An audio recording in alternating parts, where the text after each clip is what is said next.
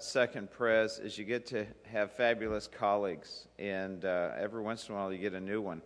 And Richard Reeves is one of those for me. He's currently an assistant pastor here at Second, and we've called him to plant a church downtown, which he's going to talk some about.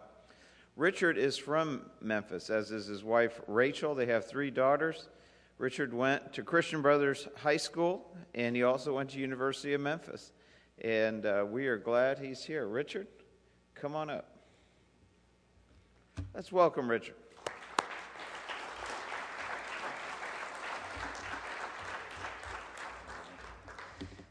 Thank you. It's good to be here. It's good to be back in Memphis. We planted a church out in Olive Branch, Mississippi. We're there for 10 years. And for the last 5 years, I've been in Fort Collins, Colorado. And Money Magazine designated Fort Collins the #1 city in America to live. So I go from there to downtown Memphis, which I must say feels like more like home than Fort Collins, Colorado for this southern boy, that's for sure. So it is good to be back home. We had a good time out in Colorado, and you'll hear a little bit about that in just a minute. But this morning I want to look at Galatians chapter 3.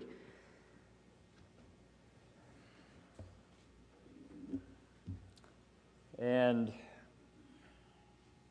verse 26, Paul, after laying out the beauty of this gospel that he's been preaching, that has been the bedrock and the foundation upon which churches have been planted, men and women, boys and girls have been saved, of all races, of all socioeconomic statuses. He declares this in verse 26, "You are all sons of God through faith in Christ Jesus. For all of you were baptized into Christ Jesus and have clothed yourselves with Christ," or been clothed with Christ. And then his point is, "Therefore, there is neither Jew nor Greek, slave nor free, male nor female, for you are all one in Christ Jesus. If you belong to Christ, then you are Abraham's seed and heirs according to the promise." Let's pray, and we'll talk a little bit about this morning. Father, we thank you for the beauty of the gospel.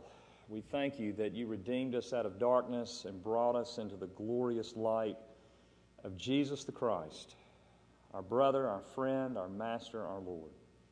We thank you, O God, that you're a God that does not react. You're a God that is on the move. You're a God that is very proactive from all eternity.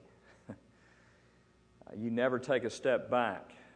There are always steps forward. And yet, oh Father, we don't always understand those steps, and we are not always comfortable with those steps. But we know that by the power of your Holy Spirit, that you do things in us that we cannot explain, that allow us to step back and look at you and marvel. And so, Father, we are looking to you to do something like that in Memphis, to raise up a church, if not churches, that look different, that feel different, that will change this city, that will change its history from this point forward. Oh, Father, we look forward to what you will do through Second, through your churches, through your people in this city.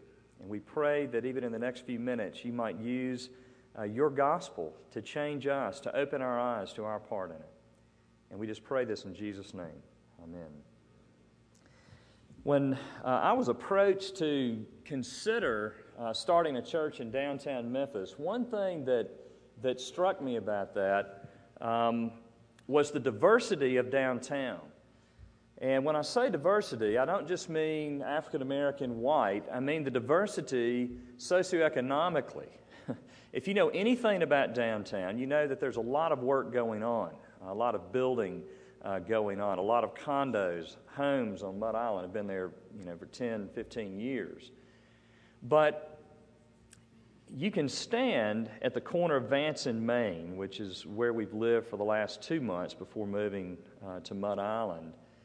You can throw a rock just about and hit one of the poorest, where it's actually the poorest zip code, 38126, in all of Tennessee, if not the Mid-South. And so there's tremendous diversity, and therefore, when you think about starting a new church in the downtown area, and you're coming at it from the perspective that there's neither Jew nor Greek, slave nor free, male nor female, then you can't close your eyes to this diversity. And so then you're faced with the overwhelming challenge of, how do you have a church that's diverse racially and diverse in regards to economic status? And men, I don't have the answer to that. I've been working on a paper and processing some thoughts, and that's what I wanted to share with you this morning. Any person would be a fool. I do know the answer, but it's not an easy one, okay? And there's no procedure. But what I want to share with you this morning are just some thoughts that have been running through my mind, and that's really what I do when I plant a church. And I've never, by the way, set out to be a chronic or habitual church planter. This will be, I hope, my third and last church to plant. I hope I'm here. I hope you bury me somewhere around downtown. I hope I turn old and more gray than I already am. But in the churches that I've planted before, I go and I study and I think and I pray and I ask the hard questions. And the question that I've been asking myself is, why have we, and when I say we, I mean we. You heard my background, Christian Brothers High School. I grew up in Bartlett, but lived mostly in East Memphis. I went to the University of Memphis. I grew up at Independent Presbyterian Church. I still see that as my home church. John Sartell was my youth director, actually. My family went to Independent when there were 200 people in attendance. So I'm talking about us. I'm not preaching to you. I'm preaching to us, and I'm asking this question. Why is there such a resistance toward multi-ethnic or multi-socioeconomic churches? Why is Sunday morning, and we've all heard this, the most segregated time in our country and probably our city as well? Why are less than 5% of the churches, evangelical churches in our country, multiracial? And that question may cause you to kind of stiffen, but don't. Well, let's think about this. Let's go to the Scriptures and let's put it out there, because I think the answers might be surprising. So why? Especially as we look at the Scriptures and we celebrate the new covenant, the gospel of Jesus Christ, we see that at the very thrust and heart of this gospel was that there really is in Christ neither Jew nor Greek. And in Paul's day, that was a radical thing to say.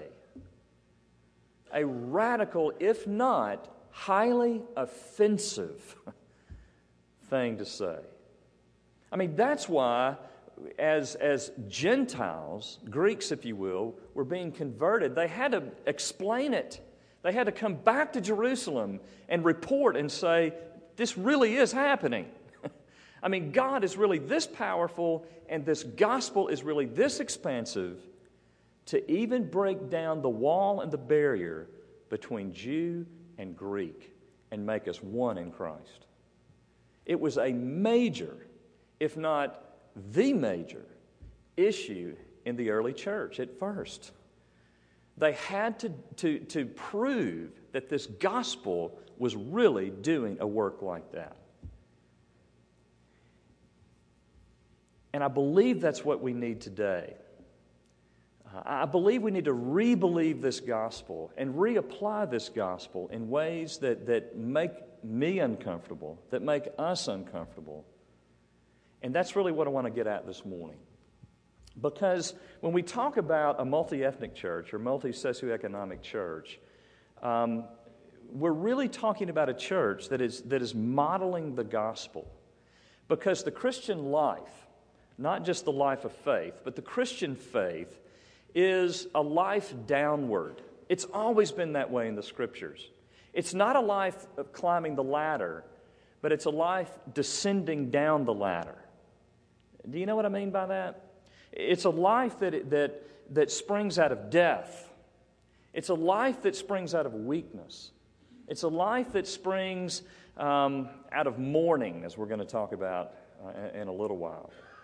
It's never a life that springs out of competency or comfort. And we resist that. Paul put it this way in Romans 1. He said, "For in the gospel a righteousness from God is revealed, and it's a righteousness by faith from first to last. Just as it is written," Paul said, "the righteous will live by faith." They will live by faith. And I want you to know in my life, I resist that with everything in me. I resist a life of faith. Pretty much like the Mississippi River resists an upward flow. I mean, that's how strong I resist a life of faith. Let me give you an example of that. When Eddie Foster and Frank Stallworth and Bruce Harrington first approached me about the possibility of a downtown church, I really was surprised because I've dreamed about a church in downtown for probably 15 to 20 years. I don't know why God has put that downtown Memphis, the only place really in my heart, but He had. And so when they approached me, I immediately knew, oh no, God may be doing something. He may be unsettling my nice little comfortable life in Fort Collins, Colorado. And so when they started really calling me, I didn't just resist it. I mean, I wouldn't even return their phone calls. They would call me, and for whatever reason, I had Second Prez's number in my phone. And so on my cell phone, I would see Second Prez, and I would say, I better not answer that phone call. For like 6 weeks, ask them. They'll tell you. They couldn't even get me. But they were not the only ones calling me. The Holy Spirit was calling me. And if you've ever tried to resist the Holy Spirit, you know He wins every time. I mean, it's kind of like you're saying no, you're in your comfortable leather chair, watching TV, life is good, you like the order, the room is settled, everything's where it's expected to be, and then the Holy Spirit comes under your chair and starts building a fire, and you're ignoring it, and you're kind of, hey, I don't, this is a little uncomfortable, but, kind of go away. Well, He always wins. So in January or February, I said yes to the call to come to Memphis.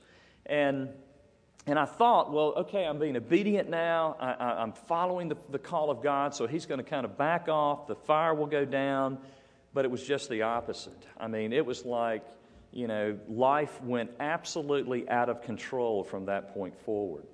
Because the kind of church that we planted in Fort Collins was a church that was really for de-churched, unchurched folks.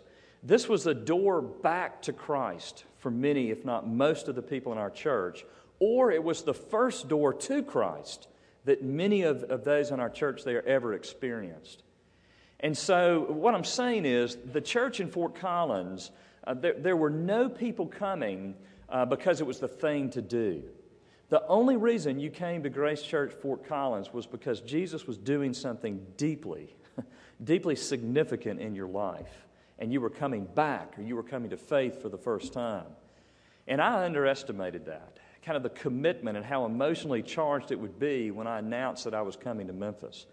Because people were very attached to this church and very attached to me. And so when I announced it, from that point really till, it's still going on, but to the day I moved, I spent hours, untold hours with individuals explaining to them this whole idea of calling, this whole idea of the kingdom advancing through church planning, having a missional mindset. And I still think, especially my closest friends, are just not over it. They're still mad at me, literally. And so those several months was emotionally draining, answering the call of God to come to Memphis. Well, my daughter graduated from CSU, our middle daughter, Ashley, and she's trained to be a school teacher, and she was moving back to the South anyway, and she came back to look for a job. And she wasn't here a week when I got a phone call. And I could hear sirens in the background and a lot of people talking, and that's never a call you want to get as a dad. But the first words out of her mouth were, "Dad, I'm okay." I thought, well, that's good. But what happened? And she was at a stoplight, and a 15-year-old boy, unlicensed, driving an uninsured car, ran into the back of her. He was going about 45. She was sitting still. Thank God for Volvos, old Volvos, that there was no trunk left. It was in the back seat. And she's been in physical therapy since, but she wasn't seriously hurt. But for the first time in my life, I'm facing legal ramifications of that, and, I'm kind of thrust into this thing. I found out you really need uninsured motorist insurance. If you don't have it, go today. My grandfather, my dad, my brother, all lawyers, never told me that, by the way. But you need it, and go get it if you don't have it today. So that happened. We moved to Memphis, and for the first 2 weeks, I spent time with an individual that we were considering partnering with me, an African-American co-pastor, to go into downtown Memphis, and had to make the tough call that though he was highly gifted, highly trained, a very sharp individual, he just was not the right guy for this work at this time. Very hard decision to make. In the midst of that, developed a ruptured disc in my neck. Never had any health problems, never even had an IV in my arm. But for 3 weeks, I was gone. My first 3 weeks on the job, really, I was out of it. And that ended in surgery. And thank God for surgeons, really. The best relief I've ever had. But that was my life. And the whole time, I'm seeing something growing in my heart. And I'm asking the question, God, what are you doing? I mean, I'm your son. I'm your child. It's what you tell me in your word, and this is how you treat me? I mean, I've come to plant a church, and this is what you're doing to me? And yeah, because my Father loves me, and He was reminding me yet again that the life of faith is a life downward. And I'm not coming to Memphis to give people something that I don't need, but I'm coming to broken people as a broken person to bring the beauty of this gospel, this person of Jesus Christ. And that's the only way to go into ministry. It's the only way to go into a new city. It's the only way to live life. But we resist that. We really do. And I think that we resist it to a point that is unhealthy. And it's why, when we read passages like Matthew 25, when Jesus gives us a picture of the end of time, and He starts talking about the sheep and the goats, and He says the sheep are the ones that listen to the cry of the hungry and the naked and the prisoner and the lonely and the stranger, that we, especially we, get uncomfortable. Because that's a life of faith that we're not sure we're ready to jump into. That's why when we read the Beatitudes, they just are kind of confusing to us. Blessed are the poor in spirit, for theirs is the kingdom of heaven. Blessed are those who mourn, for they will be comforted. Blessed are the meek, for they will inherit the earth. Blessed are you when people insult you, persecute you, and falsely say all kinds of evil against you because of me. Rejoice and be glad, because great is your reward in heaven. For in the same way they persecuted the prophets who were before you. You see, the Beatitudes seem irrelevant to us in our experience, because we want to be first. I mean, that's what we're striving for, is it not?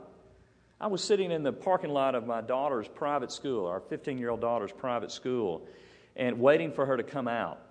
And as I sat there, I'm looking around the parking lot, and I'm realizing that these high school students, most of them are driving a better car than I drive. And I'm getting kind of bitter about it. I look in my rearview mirror, and there's a brand new Land Rover behind me. And I thought, okay, any minute, some 16-year-old punk is going to come walking out here, and he's going to get in that Land Rover, and I'm just going to want to strangle him, because that's kind of my heart. And sure enough, this little 16-year-old punk, came out, got in his Land Rover, and I just kind of shook my head like, this is not right. But why? Because I want to be first. I want to drive that Land Rover. I'm not judging him for driving the Land Rover. I want the Land Rover, all right? And that's how we kind of live life. But here's the thing. In the Christian life, Jesus says, blessed are we when we're last. Blessed are we when we're suffering. Blessed are we when we're hurting and struggling. And we don't understand it, much less embrace it, which is what God has called us to do. Embrace it. Here's what's dawning on me. When someone has lived his whole life, and when really a community have lived their whole lives striving to be in first place, we're confused when Jesus says he's in the last place. If you've lived your life assuming that you're in last place, it's great news that Jesus is in last place. This is not uncommon. It's not just peculiar to our day. I mean, you remember what the mother of Zebedee's sons did. She came to Jesus, and what did she say? Please let my sons, one sit on your right and one sit on your left in the kingdom. You remember what Jesus said? He said, you know that the rulers of the Gentiles lord it over them, and their high officials exercise authority over them, but not so with you. Interesting. Jesus is saying there's a different economy in my kingdom. Instead, whoever wants to become great among you must be your servant. There's no other way. And whoever wants to be first must be your slave. Just as the Son of Man did not come to be served, but to serve, and to give his life a ransom for many. Jesus, time and time again, was saying this is the economy of the gospel, and it's a road downward, not upward. So how do we do that? How do we live this life? It's not, well, I've got to go try to be broken. I think what Jesus is saying all throughout the Scriptures is that we are broken. We just have to recognize it. We have to see our brokenness and really understand it. I mean, the gospel says it's always countercultural, and it's always saying what we don't want to hear. I mean, the culture tells us today, believe in yourself. And the gospel says, well, before you feel good about yourself, you've got to feel bad about yourself. You've got to think negatively about yourself. You've got to understand that you are the biggest sinner in any room you ever go into. You're the biggest sinner in your marriage. You're the biggest sinner in your home. You're the biggest sinner in your office. You're the biggest sinner in your city. And that is the first step to really living a life downward. That is the first step. I mean, Jesus said, unless a kernel of wheat falls to the ground and dies, it remains a single seed. But when it dies, it produces many seeds. The road to that death is not to try to be broken, but to simply look at your life and realize that I'm broken. And friends, what that means in terms of the context of Memphis in our day, and what that means for us, is we need to understand that not only are we broken, but if we are broken and those around us are broken, then our communities are broken. Then our city is broken. Then our churches are broken. And we have to be willing to look at where we are as a church and a city and as individuals, and we have to say, maybe we've done some things wrongly. No, we have done some things wrongly. I mean, that's the first step to freedom and to life for the city and for the kingdom, is to look at us and to say, Richard Reeves is a sinner. The guy that Jesus is calling to go into downtown and to face these monsters, if you will. And when I say that, I mean kind of the big things, the big challenges. I've got to know that I go as a broken individual, and I'm to blame for much of the problems and issues of our city. I think in our lives, we resist this. I was talking to an individual the other day, and he was confiding in me that as a young boy, he had a sexual experience with another young boy in his neighborhood. And this is, a guy that does not live in Memphis. He's a professional, a sharp guy. And he said, I've never told anybody else this but you. But the reason he was telling me this is for this. He said, I've just now come to realize how that encounter has shaped my entire life. He said, I've seen myself living against that, saying, I'm going to be a success. Because when I came home that day, I felt so dirty and I felt like a loser that I said, I'm never going to feel that way again. And so the success that he's experienced, and he's experienced a lot of success, has not necessarily been for the glory of God and the good of others, but it's been to turn a blind eye and to prove that he's not that boy. And I sense that a lot of us, especially those of us that are very successful, and I mean us, are living against a broken story and saying, I am not going to be that individual, or I'm going to prove that I'm better. So it's not necessarily success for the glory of God and the good of others, but it's success for me. Well, what in the world does this have to do with planning a multi-ethnic, multi-socioeconomically diverse church? What does this have to do with you and me? Well, here's what I fear.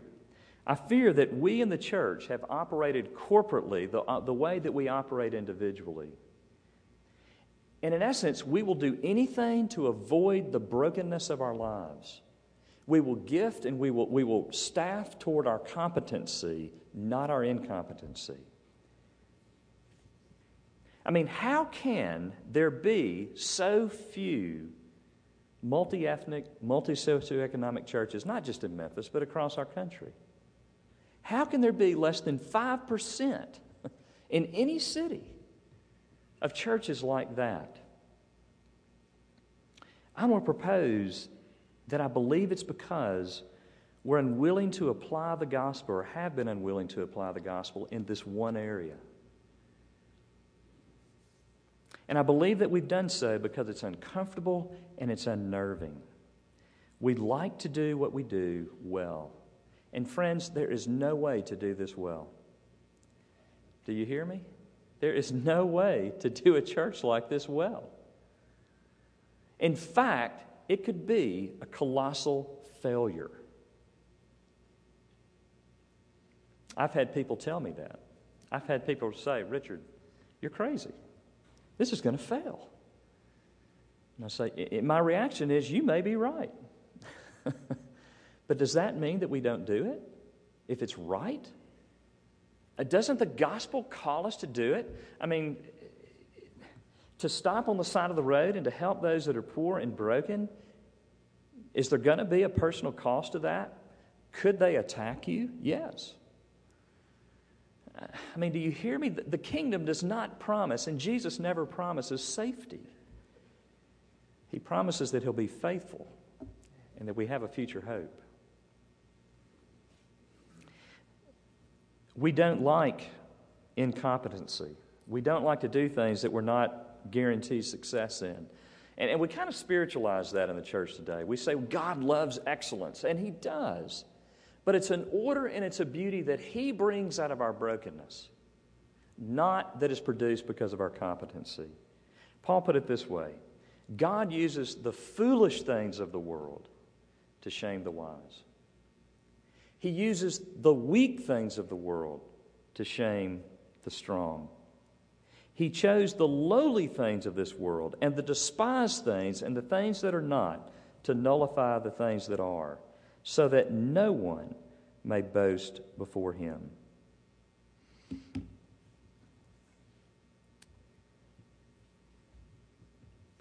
Here's kind of what I've been thinking about lately. What is the weakness of the church today? I mean, how do we walk into weakness? How do we walk into lowliness? Is it not the very thing that God has redeemed us for and calls us to?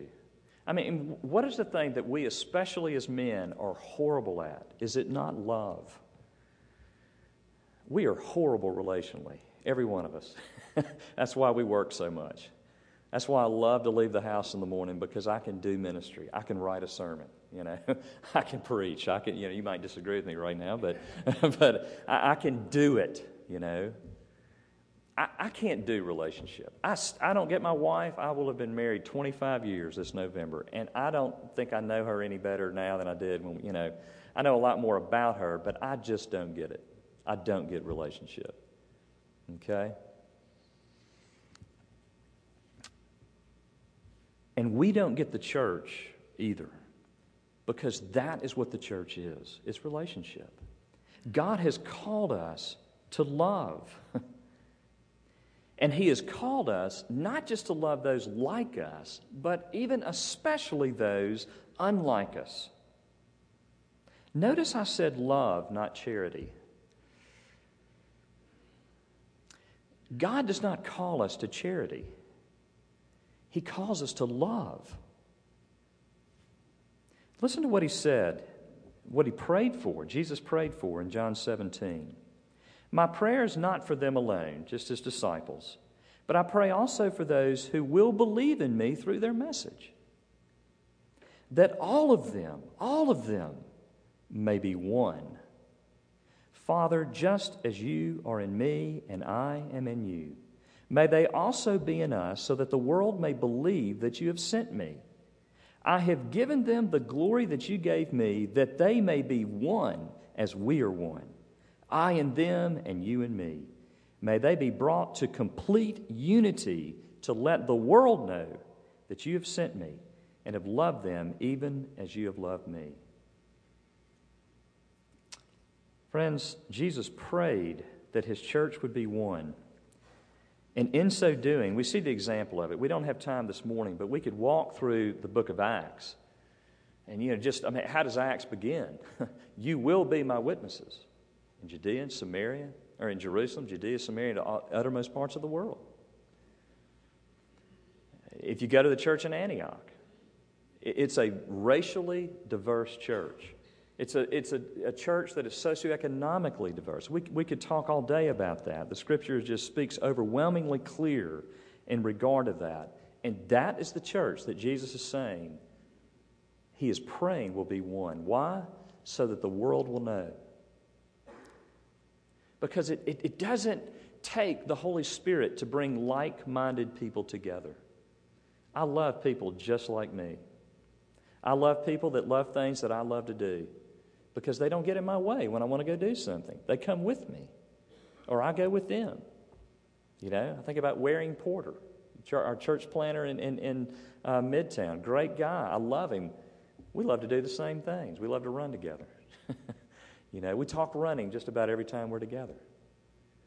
It doesn't take the Holy Spirit to mesh the lives of like people together. It takes the Holy Spirit to make one those that have nothing in common but Jesus.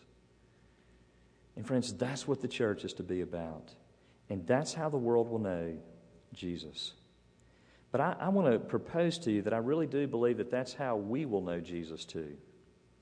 The reason that we don't experience much of Jesus much of the time is because we're unwilling to move toward those that make us uncomfortable. Now, hear me here. It's interesting. When Jesus, before He ascended, He said to His disciples, I will not leave you alone. I will not leave you as orphans, but I will send a helper. I will send the Paraclete. And one commentator interprets that word Paraclete as the one who hears the cry. And what Jesus was saying there was, the way to me is to cry out. The way to me is to mourn, to see your neediness. The way to me is to be meek, because you know your own sinfulness. And you're moving toward me not from a position of competency, but from a position of absolute desperation, crying out. And the church today, we as individuals need to cry out. And the only way we're going to do that is if we move toward those unlike us. If we move toward embracing, you don't even have to leave Second Pres. Move toward people in Second Pres that are completely unlike you, because they're going to expose something in you. You know why people bug you? Because they don't get in line with your agenda. That's why my children frustrate me to no end a lot of the times because they don't get in line with my agenda. That's why I lose my patience with them. I mean, I was asking myself this the other day. I'm walking out the door, and I'm like, why am I so angry right now at my daughter? She has no idea, I don't think, that I was angry with her. But I was, because she was making me late. We need to be in relationship with people that make us late.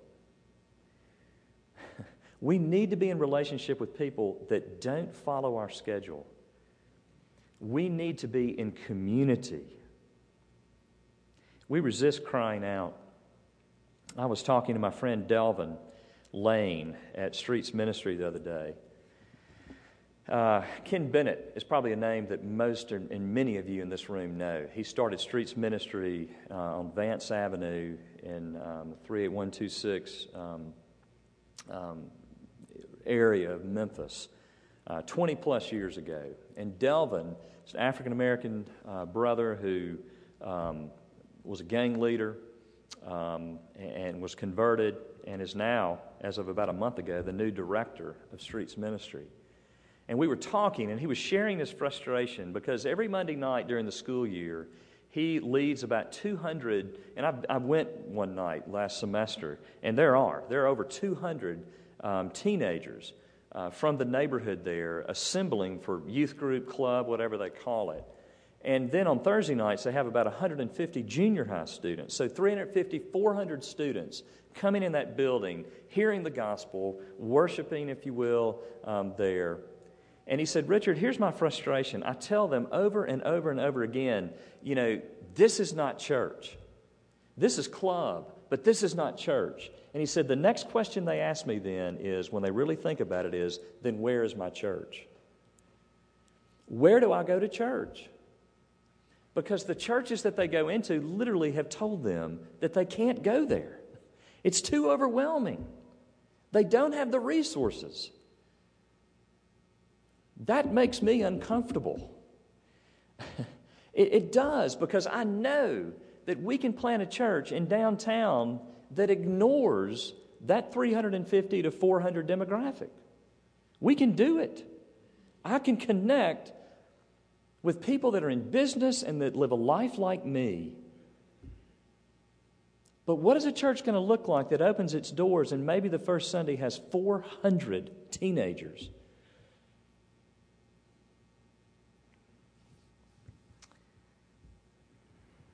But Jesus said, that's what you need, church. Because I've not called you to charity. I've not called you just to tutor 1 hour a week. I've not called you just to take a meal. I've called you to love and to respect and to live in relationship. Because here's the thing. We need those unlike us. We need the poor. We need other races, because we need to learn from their experience and have the sins of our race exposed, as they do. It's not healthy for one race to live alone and another race to live alone, one socioeconomic group to live alone and another to live alone, because then we find our comfort in judging those unlike us. But when we come into a place like the church and we have to live together, then we all have to repent. The poor man cannot blame the rich man. The rich man cannot judge the poor man. The white man cannot judge the black man. The black man cannot judge the white man. We're all sinners. And we all have to live in community. And the only way to do that is through Christ, living in repentance and living in faith that we are one because He and He alone is our righteousness. He is the essence of our justification and nothing else. The gospel has the power to do it. And we need that. And I want to propose this morning that we may need others unlike us more than they need us. I've been reading a little booklet, and I would highly recommend you get it. It's by Jean Vanier, entitled From Brokenness to Community. You can see how small it is. But if you're not familiar with, I believe this is how you pronounce his name. I don't know French, but Jean Vanier. He was a highly successful officer in the Navy, the British Navy, when he felt the call of God to simply move toward those with mental disabilities. And so he basically adopted 2 men with mental disabilities and brought them into his home and began to live with them. And from that, he started these communities, and they're all over the world now. There are hundreds of them called LAARC communities, where those with full mental capacity live with those with mental disabilities and learn from each other and take care of each other. And he gave a lecture series to Harvard Divinity School where Henry Nouwen was teaching, if you know that name. And really, Jean Vanier is the man that God used to call Henry Nouwen into the LAARC communities and giving his life to those with mental disabilities. Unbelievable story. But this is what he said. He writes in his book, "People may come to our communities because they want to serve the poor. Well, they will only stay once they've discovered that they themselves are the poor. And then they discover something extraordinary, that Jesus came to bring the good news to the poor, not to those that serve the poor." Friends, this is why we need something more than charity.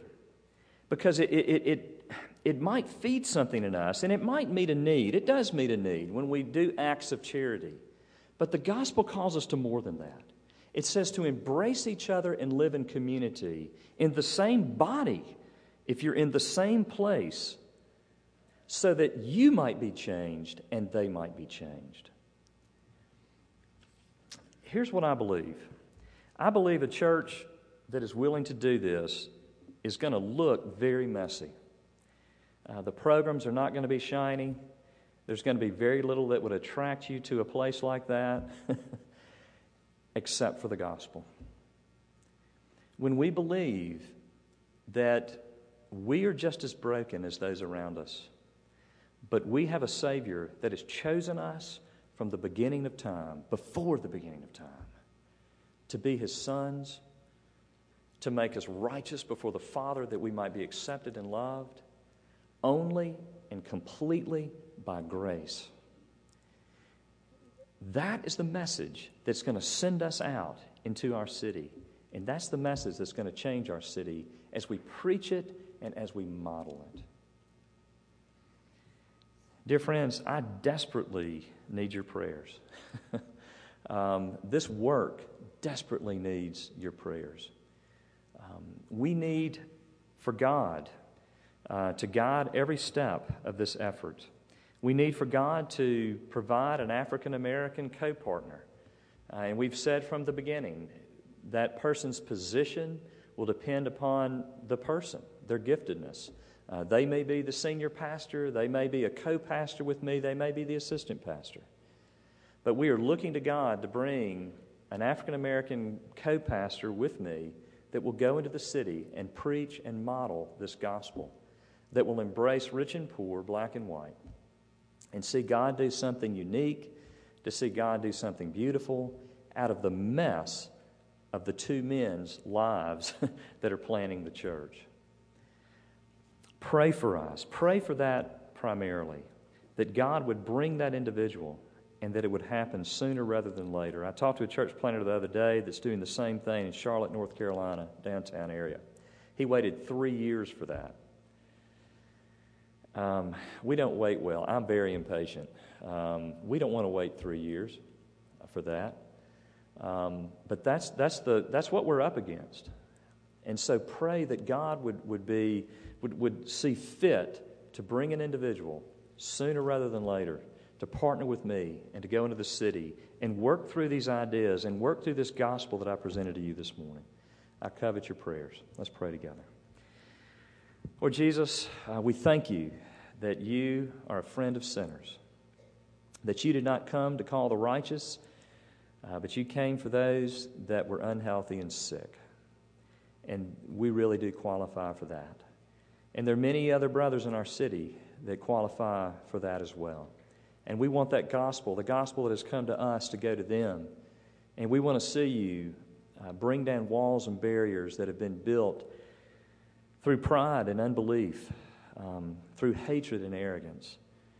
And we want to see you build a community of love, a true oneness to occur, that the only explanation can be not a church planner, not the giftedness of men, but the power of the Spirit and the beauty of the gospel, that Christ might be glorified, that his fame might spread throughout the world, the city first and then the world, and that you, O God, might receive glory upon glory and praise upon praise.